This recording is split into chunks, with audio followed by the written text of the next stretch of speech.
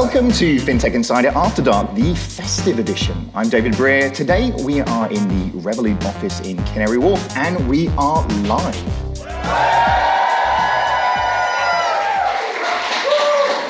I will pay everybody later on. Thank you very much for that, guys. This is a very, very special Christmas edition of Fintech Insider. We've got Christmas lights, snowy backdrops, and some very, very festive Christmas jumpers going on in the room. I'm super duper impressed, I have to say. For this show, we're changing up a little, and we are getting into the Christmas spirit and bringing you a Fintech Christmas carol. So bear with me, okay? Like, genuinely, there's going to be some things in here I need your help with. All right, back to business. Ready? Ready for this bit? I'm going to get into the Fintech carol part of the story now. I feel like I need to get into character. Is this too much? No? All right, okay. Jacob Marley was dead to begin with. You guys know the story, right? It's quite morbid, the beginning of this. Bear with me, it gets more lighthearted, but it's quite depressing, the start of this whole thing. But I'm going to be your narrator for this evening, so I'm not going to be part of the main show, but I'm just going to be the narrator on the side of things. Which actually, if you've seen A Christmas Carol, I haven't really seen Christmas Carol, but if you've seen A Muppet's Christmas Carol, which I have seen, okay, I'm essentially Gonzo in that story, okay? So if you have seen that, I want you to believe I'm in character all the way through this. No comments about my nose or Muppets jokes, please. Tonight, we're going to be joined by the ghosts of Fintech past, present, and future, otherwise known as Simon, Sarah, and Jason, who were waiting in the wings. They're going to be discussing how customer experience in FS has changed over time and what has yet to come in the future.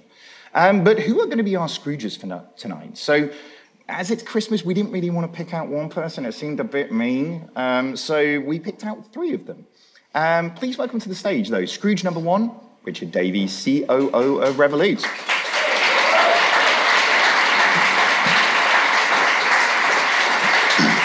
Scrooge number two, Scott Abrahams, SVP of Business Development and Fintech at MasterCard. Thank you. And Scrooge number three, Megan Kaywood, Head of Digital Strategy at Barclays. Good old brand. You can wear your hat.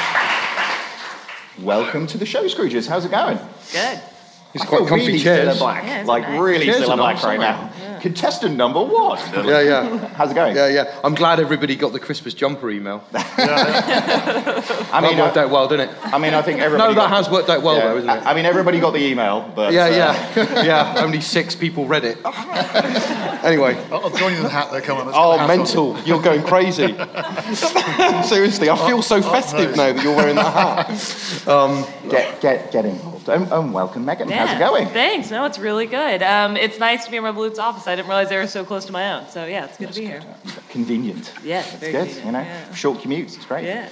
Okay, guys. So, are you guys sitting comfortably? Yes. You're getting into this. Well done. Thank you. Look, if I can get into this, you're going to get into this. All right.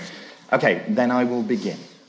Once upon a time in Victorian London, on a cold, frosty night. I told you this was going to be difficult, didn't I? This is going to be a lot. You're doing good. Yeah, bear with me. Thank you. I appreciate your support. It's good. Okay, on a cold and frosty night on Christmas Eve, a misery money lender named Ebenezer Scrooge. I think a boo at that point would be good. Boo. It's going to be very panto, guys. Like, bear with me. Named Ebenezer Scrooge was visited by 3 spirits to show him his past, his present, and what a terrible future he could have if he didn't change his dastardly ways.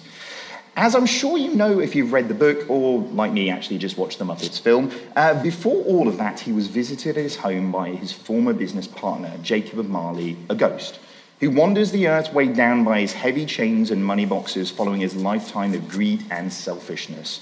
Marley tells Scrooge that his single chance to avoid the same fate is he will be visited by these 3 spirits, and must listen or be cursed to carry a much heavier chains of his own forever. So in this first part of the show, what we're going to be doing is taking a bit of a view through this first ghost, the ghost of Christmas, and I'll be honest, for the sake of this podcast, FS Analog Past. Please welcome to the stage the ghost of FS Analog Past, Mr. Simon Taylor.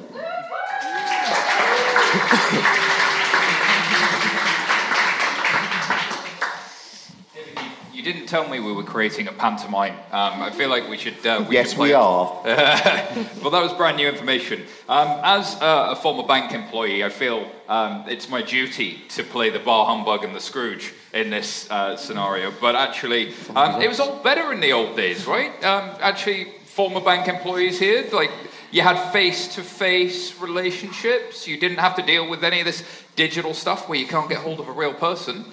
Oh, come on, no way. So, I remember my parents, this is going beyond my time, but like talking about getting their first mortgage and how there was sort of mortgage rationing. There was kind of a queue, you had to get in for mortgages and wait sort of 3 months before like you got to the front of the queue. The war, there was like mortgage rationing. Yeah, and then you could go see the sort of Mr. Mannering type figure at the bank to get your mortgage. Not the best of speedy UX there. Yeah, but they knew you face to face, right, Megan? This was a good thing. Oh no, well, so rewind to years ago, back in 2016. I moved over and I opened an account, and it was actually a really good experience because I'm not someone who's prone to being frustrated or getting angry. Like, friends would comment like, oh, I'd love to see Megan get angry. Well, I opened a bank account. Yeah. And it was atrocious. So opening an account as an expat, but then I remember, just wanting to send a payment to a friend. So one, I went to the app. Of course, you couldn't send payments via the app. And then so I'd go online, then you have to go back to the app and generate a digital secure key. You go back online, remember your employer, remember, like, put in like your date of birth and all these security details. And then you couldn't even pay them. You had to set them up as a bill pay. And I had to read an FAQ as a house to set up my friend as a bill pay to like split a meal. And I was just like, oh my God, like every little thing. Like, I just want to like live my life, but banking at every step of the way, opening an account, making payments, having insights. It was still when like notifications would come through like 2 days later for what you spent. And then I made the mistake of using this traditional bank card, of which they will not be named, abroad. And then, like, you know, of course, they don't tell you the exchange rate at the time. So you get like a letter in the mail, surprise, like next month saying like, we gave you this terrible exchange rate, and then we add on a 2.5% fee. And it's just like everything was just so painful, like even the basics of banking. And this was just a few years ago. But yeah, we've come a long way since then, but I'll leave it here since you're of the past. I feel like you really took a scab off something here, Simon. Yeah, like, who knew? Exactly. Yeah. I was just going to thank Megan for like a great advert for our product. It's far cheaper than therapy, this. This is Has anybody else got something they need to say? Because this is a safe space. There's no audience Listen, or anything. listen, I'm going to go way back in time again, but like I do think there's a really actually cool story from FS Past, which I really love, kind of original blitz scaling before the term was invented many decades later, right? So I don't know if any people know the kind of origin of the credit card. So Bank of America sort of launched it back, I think it's 1959, what was called the Fresno Drop. So Fresno is like a small town in California. That sounds like something from a rave. Yeah, well, hey, this was back when things were done differently. So they mailed out 60,000 credit cards with a $500 limit to people, like just to use. Wow. And within about 12 months, there was 1 million credit cards being used in California. That's blitz scaling. That is pretty cool, right? So I mean, there was some good stuff done in the past as well. Yeah. Yeah. Wow, I felt that, Megan. I love the way the past was like 3 years ago, by the way. Yeah. Was it all that bad, though? Was it? Well, really, I don't Scott? know. Tell I me. mean, I suppose I have to take the contrarian view. I'm the oldest please person do. here, for a start. Was it all that bad? Has things really changed? Well, I mean, there were card schemes in Christmas. Yeah, well, those were the days, weren't they? Yes, indeed. Well, I think, I don't know. I just don't know whether it was that bad. It suits us here to say it's that bad. Yeah. Right? In many ways, I'm surprised that Barclays are saying it's that bad. In Oh. some ways. No, I'm just saying that from that perspective, I just don't know whether it was necessarily that bad. That's all. Let's be honest, though. So, like, finances are fundamental to the way people live their lives. So the whole thing about Barclays is we have the saying of creating opportunities to rise. And that's because finances, they create opportunities, but they can also limit opportunities. Like, when they introduce frustration, when they introduce like these really time-consuming, lengthy processes, all these things add up and they actually impact people's lives. So back before I joined Barclays, even though when I opened this account with a different bank when I had came here and I was at Starling though, it really fueled this vision of like, let's make it incredibly easy to open an account. Let's give real-time notifications. Let's not have foreign fees. Let's just make everything so simple. And actually, I think it's quite a testament to Barclays that they would hire someone like me because they see the value in that.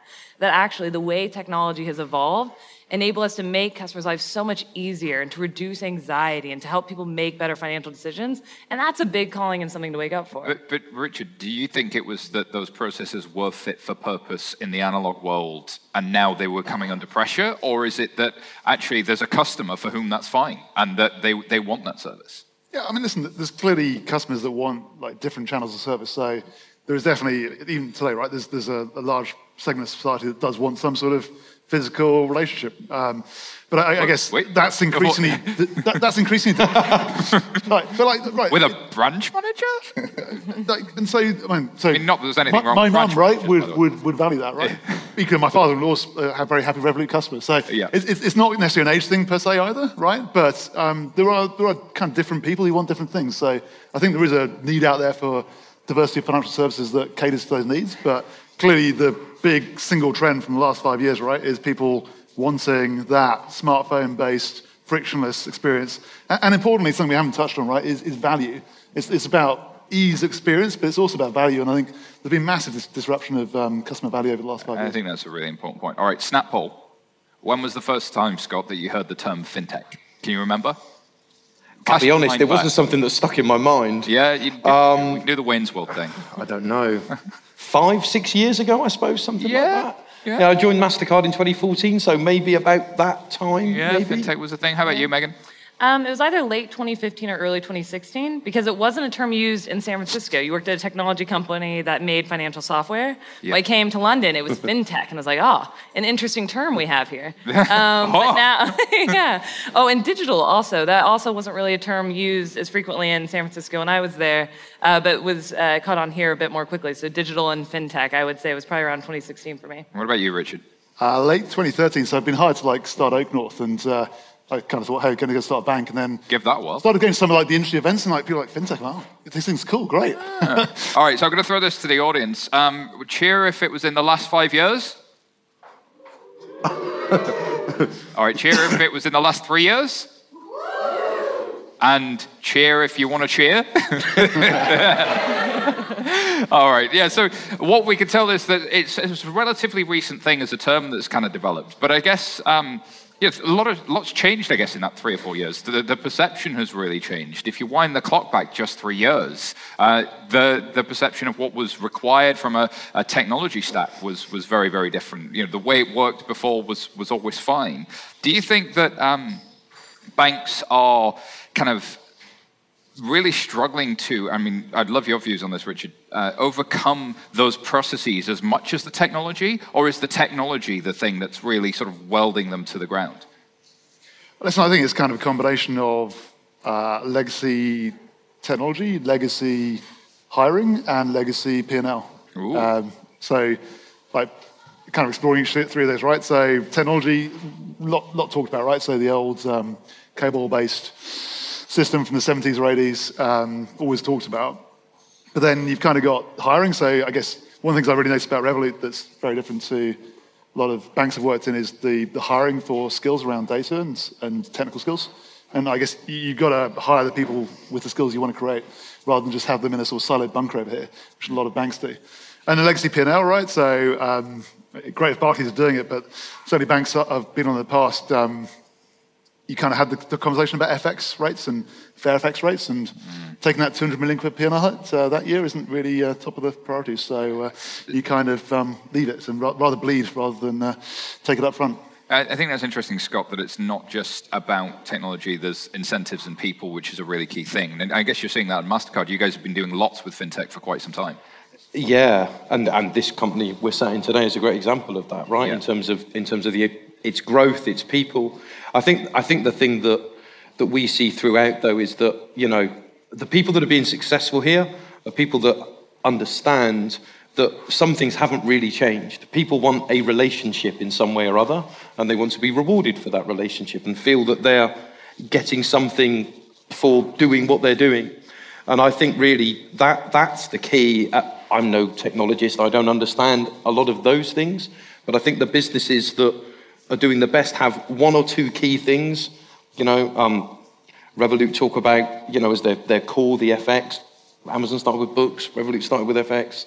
And those that have a very specific calling, I think, are the ones that are being really successful. It's that beachhead almost, that yeah, exactly. And then you go from there. But there's one thing you start with that drags a lot of people in. Megan, I'm interested in your views, picking up on that point from Scott there, that do you think innovations had to change inside banks from what it was 3-4 years ago to be something different now? Because we've seen a lot of fintechs come along with this one wedge product. They do one thing really well, but then they're able to extend beyond that. It's almost that thin platform piece. Yeah. Can that approach be taken, or do you have to take the whole organization with you? Like, how do you think about those two speeds? Yeah, it's not mutually exclusive. So on the one hand, all companies, over the past 3 years have had to continue to evolve in terms of what they do and how they do it and how they innovate. What it looks like for banks is, I think the reaction to fintech and to challengers was very much recognizing the way that they innovate on the user experience to make it better, faster, easier, more intuitive. And so there's been a mixed approach. So some of the traditional banks really want to innovate just on that front-end user experience, whereas others have seen also how reliant that is actually on the core technology that's powering it as well. So there is an element of saying we really need to invest in our technology because that helps us to move faster and at lower costs. And until you can do that, you can't really compete in the same way in terms of user experience or price. But then at the same way, you have to look at the processes and the culture and the way that you do things, because the kind of hoops you can make your employees jump through in order to build and innovate at pace can also stifle your ability to really change what you're doing and how you do it. So from a Barclays perspective, it's not only what we do and the technology and continue to make that best in class, but it's also how we do it and the culture we wrap around it. It's not what you do, it's the way you do it. Yeah. Richard, what have you seen as you've jumped into Revolut about going through this unbelievable growth that it's going through, absolute massive growth? How are you able to kind of manage and keep and grow what has made it so successful in its early days? Yeah, I guess it's people, right? So to extend what Megan says there around sort of culture and people and skills is the core, because ultimately people build technology. So I think that thing of how you get ahead of the curve on hiring is just the crux of it. And Scott, thinking like Scrooge that needs to change his ways here. Where do you think that there are other incumbents out there that are in that Scrooge position that do need to change their ways, and how do they start thinking about that? Well, I'm not going to pick any particular individuals. Go on. No. Too often. I think from our perspective, I think I've been to many and spoken at many events such as this, and too often it's, in my opinion anyway, too adversarial between the old school, if you like, and the new school. There is, I understand, but bashing the incumbents is, and of itself, a means to an end, if you like. I think over the next 5 years, and I know we're going into future now maybe, but I think the businesses that will do the best, both fintechs and incumbents, are the ones that can partner the best, personally, and choose the right partners, if you like, and invest in the right partners. Well, you've managed to segue, and I was just out of my time, and that wraps up our little trip down memory lane. It's almost like I read the script. Yeah. I hope you're feeling. Yeah, well done. Thank you. I haven't read the script. I'm feeling nostalgic, but I've got to hand back to David, because I think I think it was all better in the past. I'm going to go with it. Very good. So thank you very much to our Ghost of Christmas Past.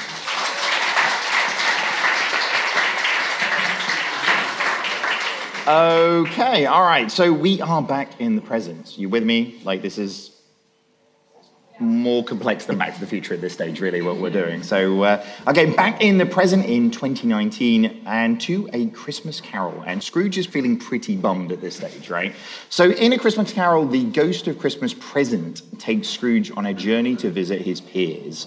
He basically wants to see what they think of him behind his back, which is like some sort of weird 360 feedback thing, but just with ghosts and stuff. But I suggested the ghosts and stuff at 11FS, but no takers. But clearly not something that's going to catch on. All right, so having turned down the offers of celebrating Christmas with his family, Scrooge is instead forced by the ghost to watch them celebrate without him. Like Scrooge, banks are pretty much on the outside right now, very much on the outside of what their customers' lives are and really looking in. And following in from the '08 crisis and the rise of fintech, customers have really realized that there is a bit of an alternative. So whether it's not offering the same services and really beginning to sort of talk about them behind their backs, realizing that there actually are other options actually out there in the market. So how has customer experience really changed over time? Where are we today? Where have the banks begun to really fight back in this process? And where are we right now? I mean, at that stage, enter the ghost of banking digitized present, Sarah Kocianski.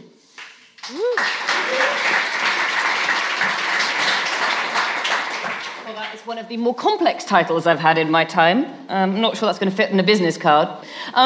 So we've kind of already started to touch a little bit on where we are now. Scrooges, in your opinion, and in one sentence or two, what is the biggest improvement we've seen to date? And short. Go on, the biggest one. In customer experience. Is it the fact we have apps?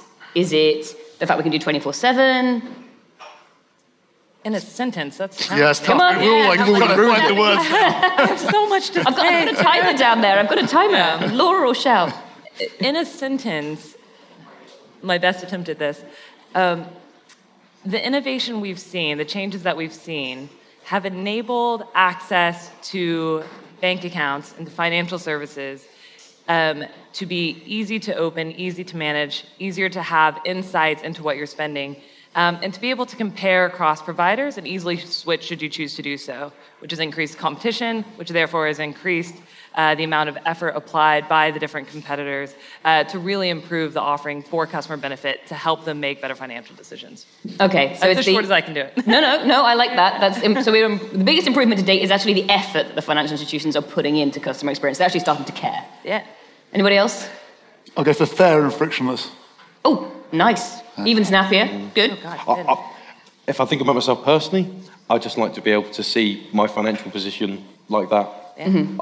I remember having to go and print statements out and all those types of things. Yeah. That's the thing that I value the most. So it's the being able to have a holistic picture in one go, whether that's online or yeah, exactly. Perfect.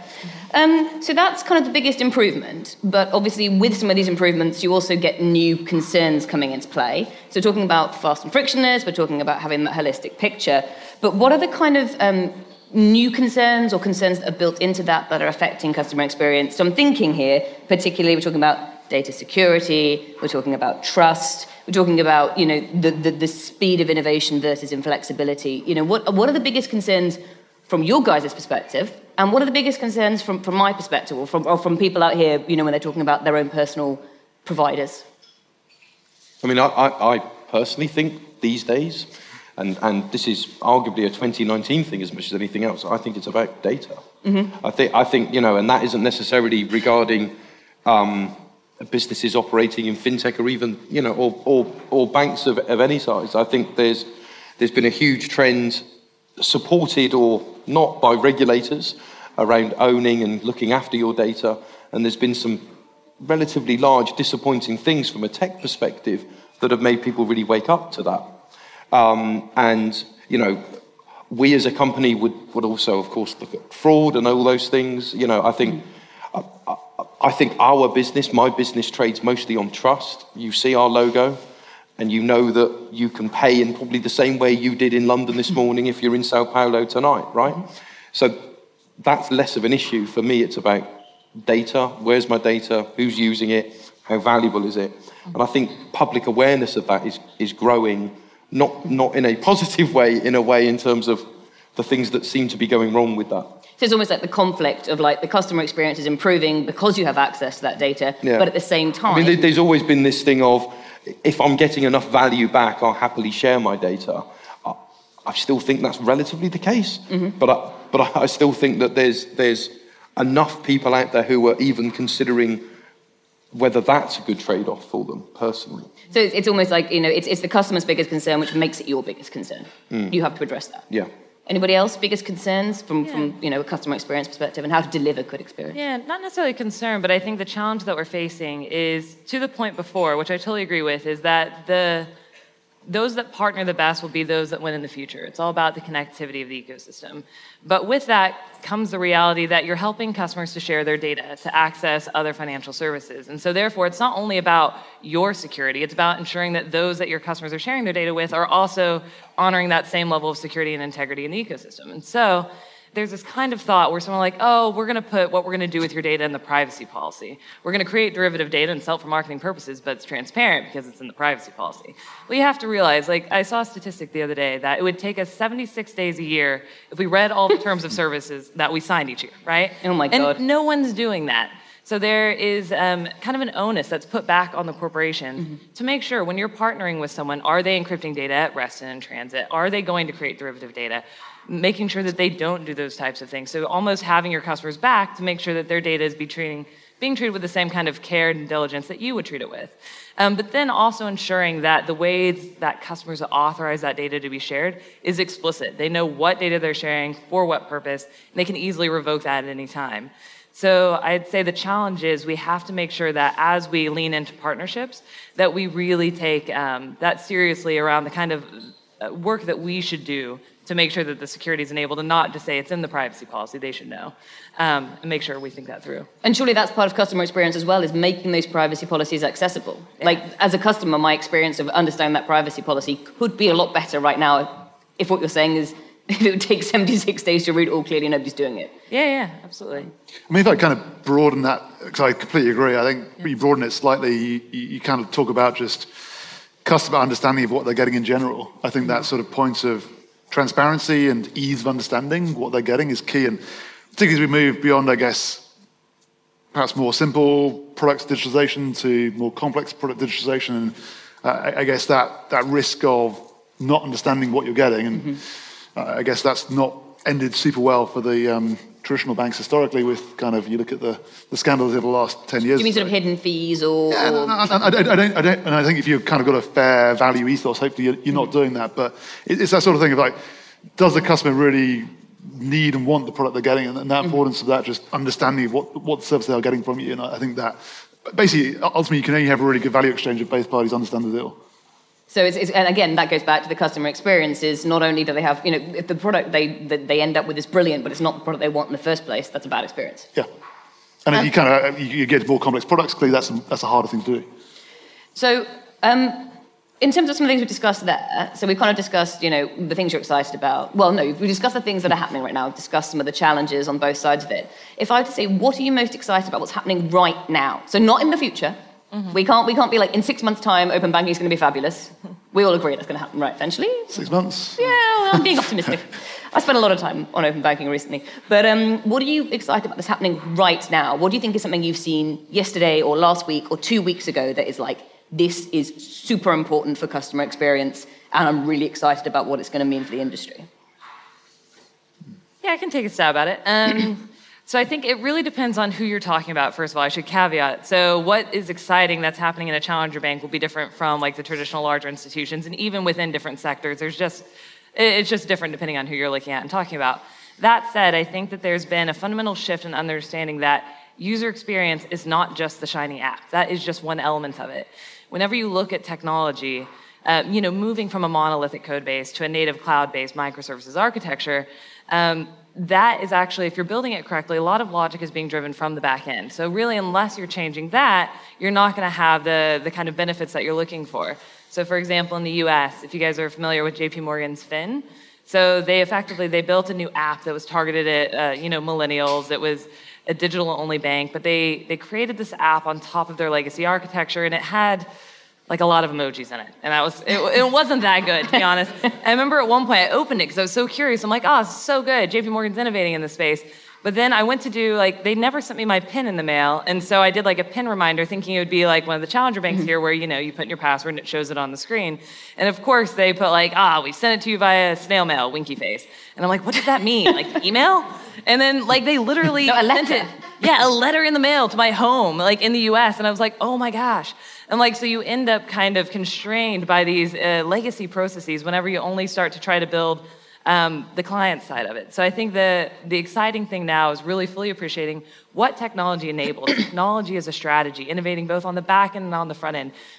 Building a full set of open APIs, not just to comply with open banking, but to really lean into the connectivity of the ecosystem, and then really changing that paradigm around, we are one institution, we upsell our own products, saying, actually, let's help customers find the best product for them, no matter who that's provided by. And I think that's something that all is what technology enables. But it's really just coming to market now. So I just want to point out that I predicted Fin's demise like 2 days after it came out on Forbes, like one of my Forbes articles. So that's like the only win I've ever had by that. Yeah. I'm going with it. The emojis. Yeah, the emojis were what did it for me. Yeah. That's never going to work. What about the rest of you? Well, I'm no technologist. What's really exciting for me at the moment, what's happening, is that, London has always been a great financial centre based around some fantastic financial institutions that have existed for a long time. What I'm excited about is that on top of that, we've got a relatively large number of fintech organisations that are really going to the next level on a global basis. Mm-hmm. That's what's exciting, especially for a company like mine who is operating on that global basis as well. And particularly in these interesting times for this country and this city, that's the thing that interests and excites me the most. That was incredibly diplomatic of you. Sorry, thank you very much. Interesting time. Yeah. No, I've already voted, so that's okay. That's the thank you at the back. Who knew there would be politics? I think Jeremy might be in. Nice. I think we should be really proud of this city. Mm-hmm. And we need to be at this time. And I think from our perspective, from MasterCard's perspective, we've invested a lot here. We bought some other companies that are based here. And that's the thing that's happening at the moment that I'm most excited about. Brilliant. Just global perspective, global learning. From London, but a global perspective.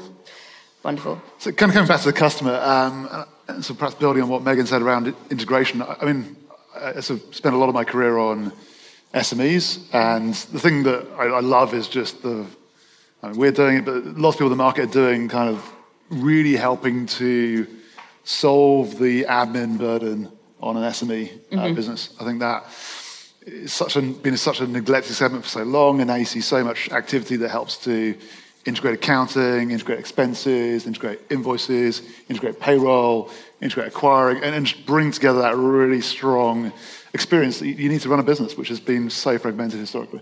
So it's exciting to see underserved demographics finally being served. For sure. And more than SMEs, or well, no, it's just, personal? I've done it for like a decade, and I love the space, and I think it really matters to the economy, right? So and it's just 10 years ago, nothing was happening. It was like a wasteland, mm-hmm. And yet customers had big problems, right? The same problems we're solving today, and the fact people are really going after those problems, and there's hundreds of thousands of businesses taking it up is amazing. All right, I think that's a nice point to leave the present. I think that will lead us nicely into the future. So I'm going to conclude FinServe present and hand back to David. Very, very good. Okay, well, thank you very much for my ghost of present.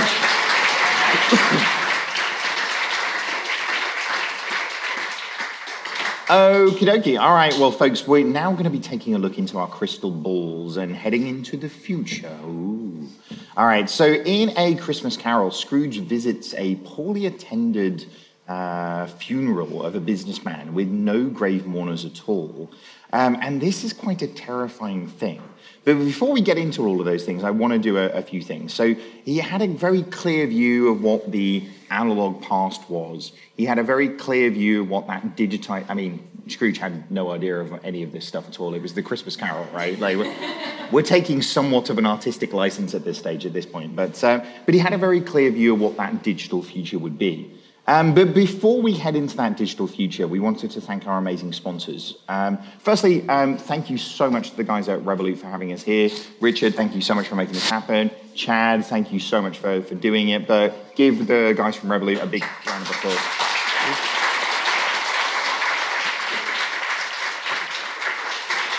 Thank you very much. Next up, thank you very much to the guys from Soldo. So prepaid MasterCard does all of the expenses for you guys. Credit cards for employees and departments, setting up custom spending limits, and does such an amazing amount of things to help. So those guys have done a lot to actually make this happen tonight. So give them a round of applause, please.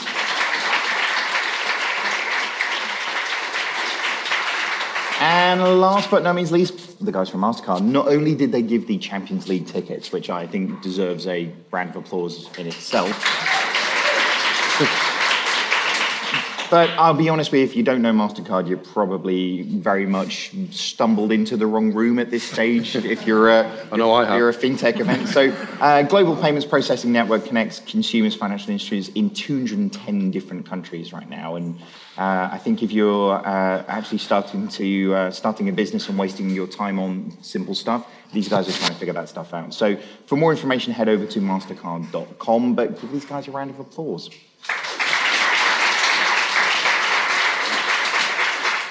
All right, and back to our crystal balls. So in A Christmas Carol, Scrooge at this stage visits a poorly attended funeral of a businessman. No mourners turn up for that businessman. Sad times, right? You know, as a businessman, sad times, just saying, right? Nobody turned out for his funeral either, which is pretty terrifying at that time. But poor old Tiny Tim gets loads of people. So there's an upside of being an orphan, it turns out. All right, so in the wake, he wakes up and donates to charity. He reunites with his family. He sends the Cratchits a goose for Christmas and looks after Tiny Tim, which is good. Vowing to embody the spirit of Christmas all year round. So on that note, please welcome to the stage the ghost of financial services' digital future, Mr. Jason Bates.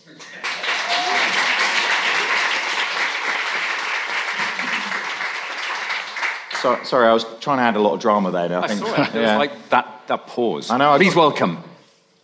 I know. I'm really getting into this now. Like, you guys are good for another few hours, right? All right. Although I did realise that the ghost of Christmas future in Scrooge, in the Christmas Carol, doesn't say anything.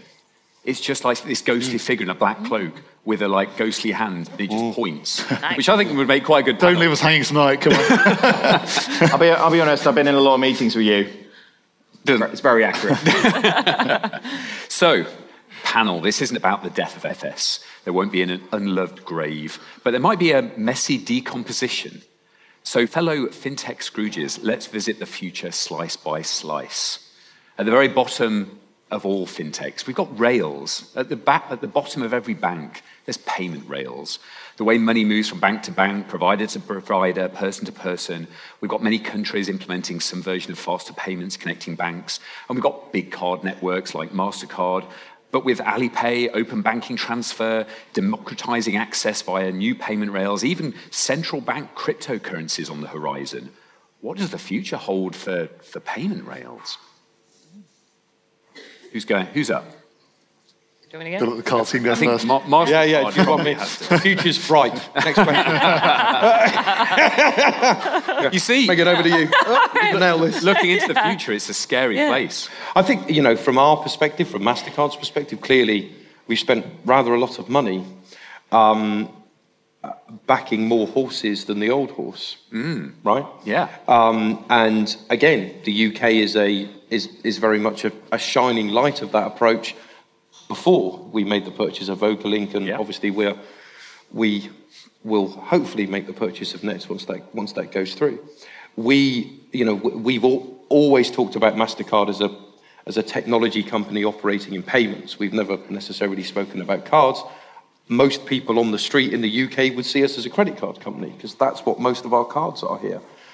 We like to think we're much more than that, and from our perspective, it's our intention to be agnostic to how payments get to the people that you want them to. What we're interested in are layering services and applications above that, and obviously working with all of the partners we have around the world to help that as well. Because a lot of people in payments are now talking about the addition of context. It's no longer just a naked transaction with a particular amount of a particular currency with an 18-character identifier or something. It's like push or pull or variable, direct debits or recurring payments and a variety of things. Like, do you see the future of experience actually starting at the Rails level, where suddenly these new types of maybe, but I don't think many consumers care less about that, do they? We were talking about that earlier, both in the past and the present piece. Sure. I don't think, people who are in this industry will get some of that stuff. I think, like anything else, it's about, am I making this transaction safely, securely? Is my data safe? And sometimes, am I getting something back for it? That's, I think, what we should still focus on. The things underneath all that are things that many people in this room will worry about and compete on. But I don't think that matters too much to the consumer. And if we get too much into that, things are going to get rather confused. Yeah. I think just to build on that, I think we're at the precipice of probably like one of the most exciting elements of the kind of phase of financial technology innovation, particularly in the UK, because we've had a lot of regulation around payments, around account switching, around open banking and APIs and data and who owns the data and how you can share the data. And that's really just now coming to fruition. So with open banking, we've just now really seen that fully starting to come to market, the authorization improvement, fintechs actually being able to build on it. And it's all with this intent that customers have, one, greater transparency of their choices. The regulators made it such that challenger banks could come to market. They've reduced the capital requirements so more could compete on equal footing with banks. You've seen a whole load of VC investment coming into the UK that's really spurred on the development of that. And so now, as a result, customers have more choice, they have more transparency around the choices, and it's easier to switch to those choices, and it's only becoming easier. So I think the reality of that is because that heightens the competition.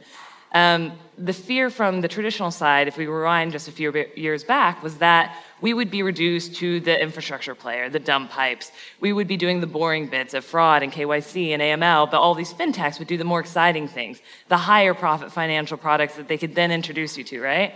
And I think that that's actually a brilliant thing, because as that manifests, customers have a better ability to find the product that best meets their needs. So I think in the future, what it will look like is that the player who really is able to use data the best to understand customers, to help then connect them with the best product in the market for them and to easily access that, easily manage it, will be those that become the category leaders, I would say, on the user experience side. The other side of the competition is not everyone's going to be that user interface. There's probably going to be only a handful of those that really come to market. On the other side, I think it'll become very price competitive, and they'll really focus instead in competing on reducing the cost, competing on the price, because they'll be manifesting through these others. But I think it'll be a really big benefit for the customers, but we're really just at the beginning of seeing that now. And I think that brings on to that next layer, above the payment rails, you're into that commodity, financial product provider, savings and loan, net interest margin, the business of banks. And if the ghost of Christmas future for big networks is fully democratize a variety of rails, then ultimately the Christmas future that's horrific for banks is the world of telcos, where ultimately we don't really care who the little badge is on the top of our iPhone or Android phone. It basically just provides those pipes and rails. So will big players turn into pipes and commodity utilities for the services and players above them? Is there room to specialize there? What do you think, Richard? Yeah, God, so I was a strategy consultant years back, like 15 years ago. And I remember doing a piece of work where we said exactly this thing was going to happen. Has that fully happened yet? No. So I'm kind of hesitant to... But wouldn't you say that Revolut is built on this model because ultimately you haven't been a bank to this point? So ultimately have a commodity banking player beneath effectively what you're delivering. Yeah, listen, mostly we have our own license, right, and it's our own kit. We clearly use a load of people for Swift payments or payments into Australia or whatever. So there's a lot of partnership with banks as well. I think. So I don't want to. I was going to make a bold prediction, but then I kind of remembered 15 years ago. The thing I'll focus on the savings market, because we talk about payments and clearly international payments. The cost and the speed is a problem. And that problem needs to be solved. Like, it really has to be solved. For people that make international payments, it needs to be a lot better. But probably even more so, I think savings is a really key area. I think in many, many countries, there is a real big issue of exploitation of backbook savings customers, where there's like the penalty for loyalty thing that's like insurance, and it's really there in savings. And your new customer gets a better rate than the old customer, and most customers aren't getting great rates in the current yield environment. So I think there's something really interesting there about the decomposition of like banks that want to pay good savings rates and how you really match up as a platform customer demand with those banks, and really then start to properly democratize access to good savings rates. I do think there's there are a number of differences between, we have to be careful between payments and banking when it comes to these things. I mean, I spend quite a lot of time in China. And when I look at it from a payments perspective, I mean, I spent 2.5 months in China last year. I don't think I used cash ever, because I was with my wife. Not that she pays for everything, but because she uses WeChat. Sure. And you pay for everything everywhere. And it's interesting, many people have different views about China, but one thing that they've done well is bring people out of poverty. And one of the ways they've brought people out of poverty is by financially including them. One of the ways they financially included them is by using things like WeChat. So, I think for a company such as mine, that's quite a challenging situation, right? I mean, you literally, in 2 months, I didn't need cash in what was, not long ago, a huge cash-based economy. And this was in a small city in the southeast of China, but not one of the major, conurbations, if you like. Still 5 million people, but not a major conurbation. And so I think, I think the pace of change in payments, arguably to some extent, is much faster than perhaps the pace of change in more core banking type services, certainly in B2B, and also maybe in lending as well. There's a number of areas where I think we as consumers still want to feel like there's somebody in front of us when we sign those documents and do that deal. Payments less so. Well, and especially when you talk about that financial inclusion, because ultimately the cost of a small number of players connected to the big payment rails and then paying for all of their infrastructure and approaches to run the accounts that then make the payments work. Even having an e-money license and trying to start a card-based business, you can be paying £50 a customer in order to run that sort of account for them. Where actually, if we really are serious about inclusion, then that stack really has to be a lot cheaper in order to make that work, right? Mm-hmm. Yeah. And it's probably a wider point, right, about just economies of scale, which I think you're making, which is generally, you've either got to be really niche and therefore have a segment you cater to really well, and people will pay a high price for that because you're catering really well to a really specific thing, or you've got to be big, and therefore you've got economies of scale to bring the cost down. Yeah, I think that's the brilliant thing about the changes that we've seen in technology, because it not only improves what you can do for customers, but also reduces the cost of doing it. And so you get the savings on both sides. But to that point, I think even when we look, into the near future, there's still a diversity of, what customers need. And to that inclusion point, I still think that there is a role for like that human element into it. And it's funny because when I joined Barclays, there were some people would ask like how much, or how strongly I believe we should be digital first and digital only. And I'm like, honestly, I do think that there's very much still a role for the branch, and that's really important for some people. So while some customers will, yes, want a mobile-only, amazing digital experience, and that fits them perfectly, and we should totally nail that particular channel, there's still a diverse set of needs, and I don't think kind of in the near term that we'll see that kind of fade away. So even still, I think continuing to maintain the kind of human elements to it has a role to play still. Well, I guess going up that contextual stack, we start on the payment rails, we're talking about the banking bit, and now we get onto the intelligence services, not necessarily banks. There's layers about delivering customer jobs to be done for particular communities and groups, using technology to deliver real value and making money on premium, freemium subscriptions, affiliate fees, packaging, from SME financial management to travel to managing personal finances. Surely, this is the layer of the digital player. What happens there? Is there space for financial players that aren't financial players, that are relying on other infrastructure but making money on value-add services? But is that not present?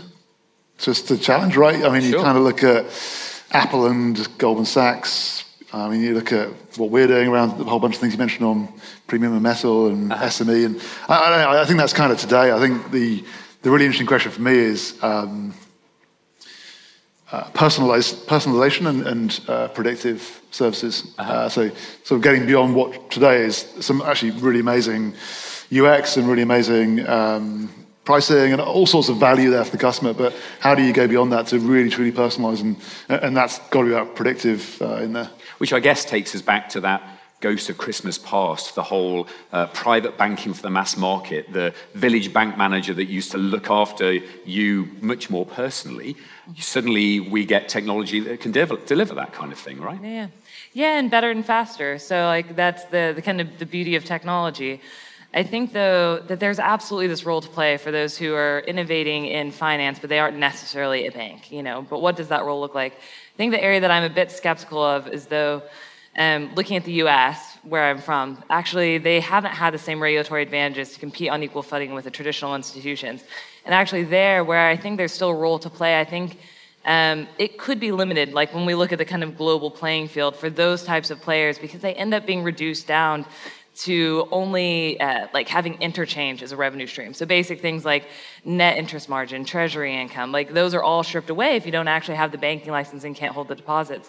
So I think in certain areas like in the UK, yes, absolutely, and probably even more so for those types of fintechs to compete and to offer, higher profit financial products, maybe less so as we kind of look outside of the UK, given that kind of difference in regulation. I think the interesting thing for me is that I think the fintechs in general, I think their advantage from a regulatory perspective will grow over the next few years.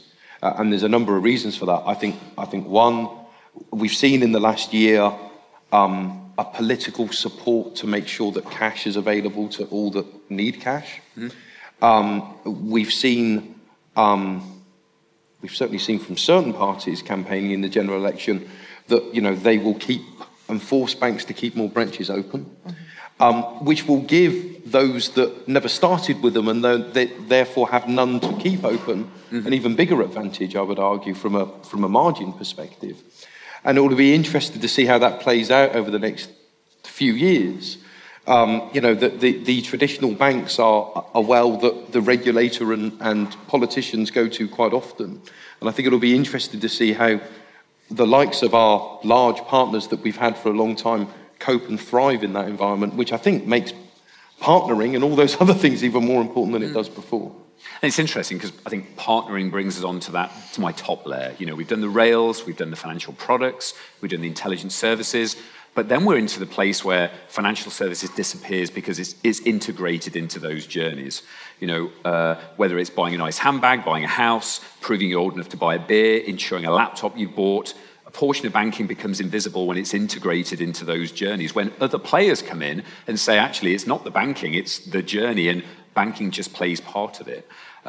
Is the future, there being banking or the things that I need to manage my finances, but the rest of it belongs at the point of need? Yeah, absolutely. And I think, if we look at China, if we look at India, actually that's already becoming a reality. So if you look at India and the advances they've made with UPI and KYC, you see that they'll mostly, people there will mostly actually manage their finances through something like Google Tez or Google Pay, which is just such a different kind of layer, I would say, of bringing that kind of integrated financial services. But I absolutely believe it will become invisible, it will become at the point of need. I think the brilliant thing is the ease of accessing each of these, different financial products, will become so much better. We won't even be able to imagine the old way of doing things. I think that's when we'll know we'll have nailed it, because we'll be able to go back and can you remember the days you actually had to fill in a form, in person or fax it in, which we're already kind of there, to be fair. But I think the kind of extent that we'll get to with making things easy to discover which product you need, easy to sign up to it, accessing it at the point of need, not necessarily even within a particular banking app, will become increasingly a reality. That was really good, wasn't it? Yeah, we're just stunned silence. That was fantastic. Yeah. Well done. So my last question, I'm fascinated by how many players fill this space. There's some interesting layers. Is this just a small number of global players? Is this 100 players in each category, in each market? Because actually people can really specialize and deliver on specific niches. What does the Christmas future look like?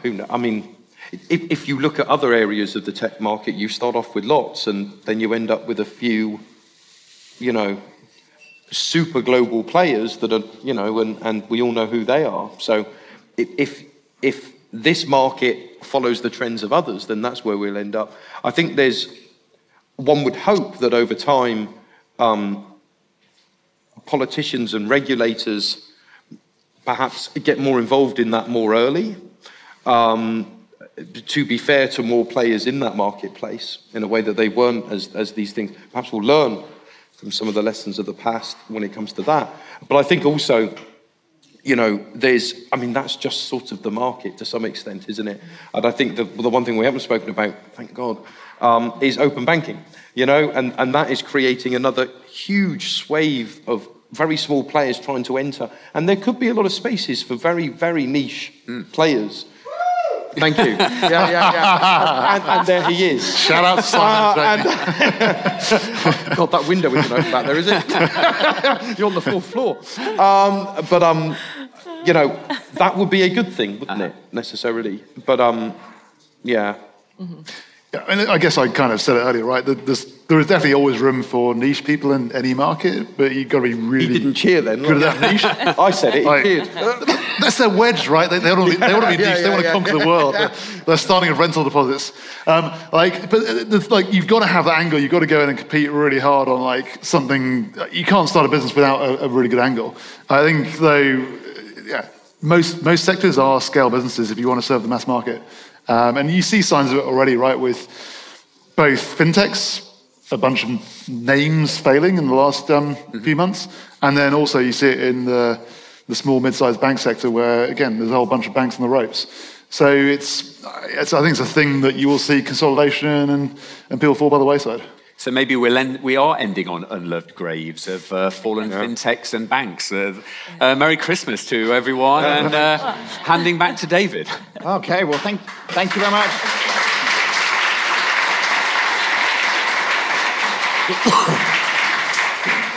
Thank you to our ghost of financial services future. Okay, I made one rule when we started 11FS, right? Was to not get drunk and quote Charles Dickens. There was one rule, okay? Isn't that two rules? No, there was one rule. Okay. Yeah, there was two rules. Yeah. But we'll talk about the other rule later. But as Scrooge did say, oh my God, after some alcohol, this is really difficult to get through. Okay, so no space of regret can make amends for one's life opportunity misused. Nailed it, right? Okay, so we have seen FS analog past, its digitized present, and its digital future in all of its glory in terms of where we're going. Nailed it, guys. Good work. Okay, so the opportunity for this industry is focused on creating financial services that actually people really care about fundamentally. We're seeing fintech players and CEOs, big organizations for that matter, whether they're big banks or they're fintech players, really making an effort to deliver things that people actually give a shit about, which is fundamentally what this industry is about, right? And then honestly, I see from our perspective, really, that they're doing it not to just kind of lace their pockets with gold, but fundamentally to be in a situation where they're changing the lives of millions of people around the planet.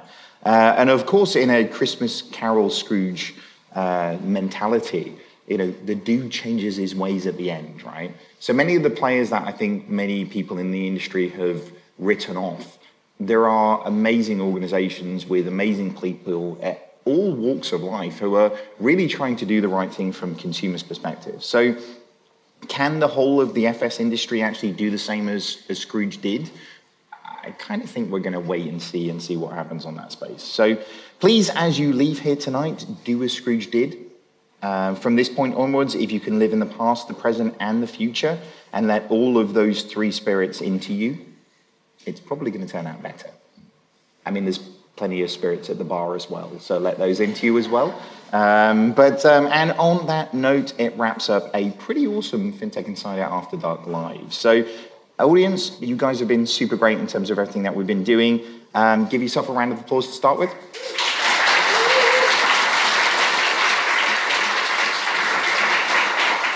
Give our first Scrooge a round of applause, Megan.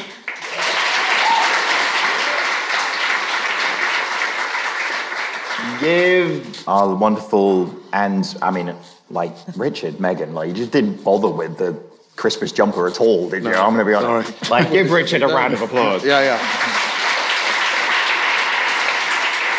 And Scott in the middle here with a wonderful, like, that carrot is just beautiful on the nose.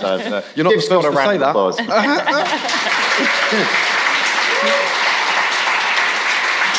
And a massive shout out to our co-host here, so of the Ghosts of Past, Present and Future, Jason, Sarah and Simon. Give them a round of applause. And to the amazing 11FS production team and all of the support from the marketing side of things and everybody at 11FS, thank you so much for making this happen. Thank you so much for the sponsors, MasterCard, Soldo and Revolut, for letting us have the venue. Give those guys a round of applause. You can find out much more from us at 11fs.com. And Merry Christmas, everybody. Thank you very much.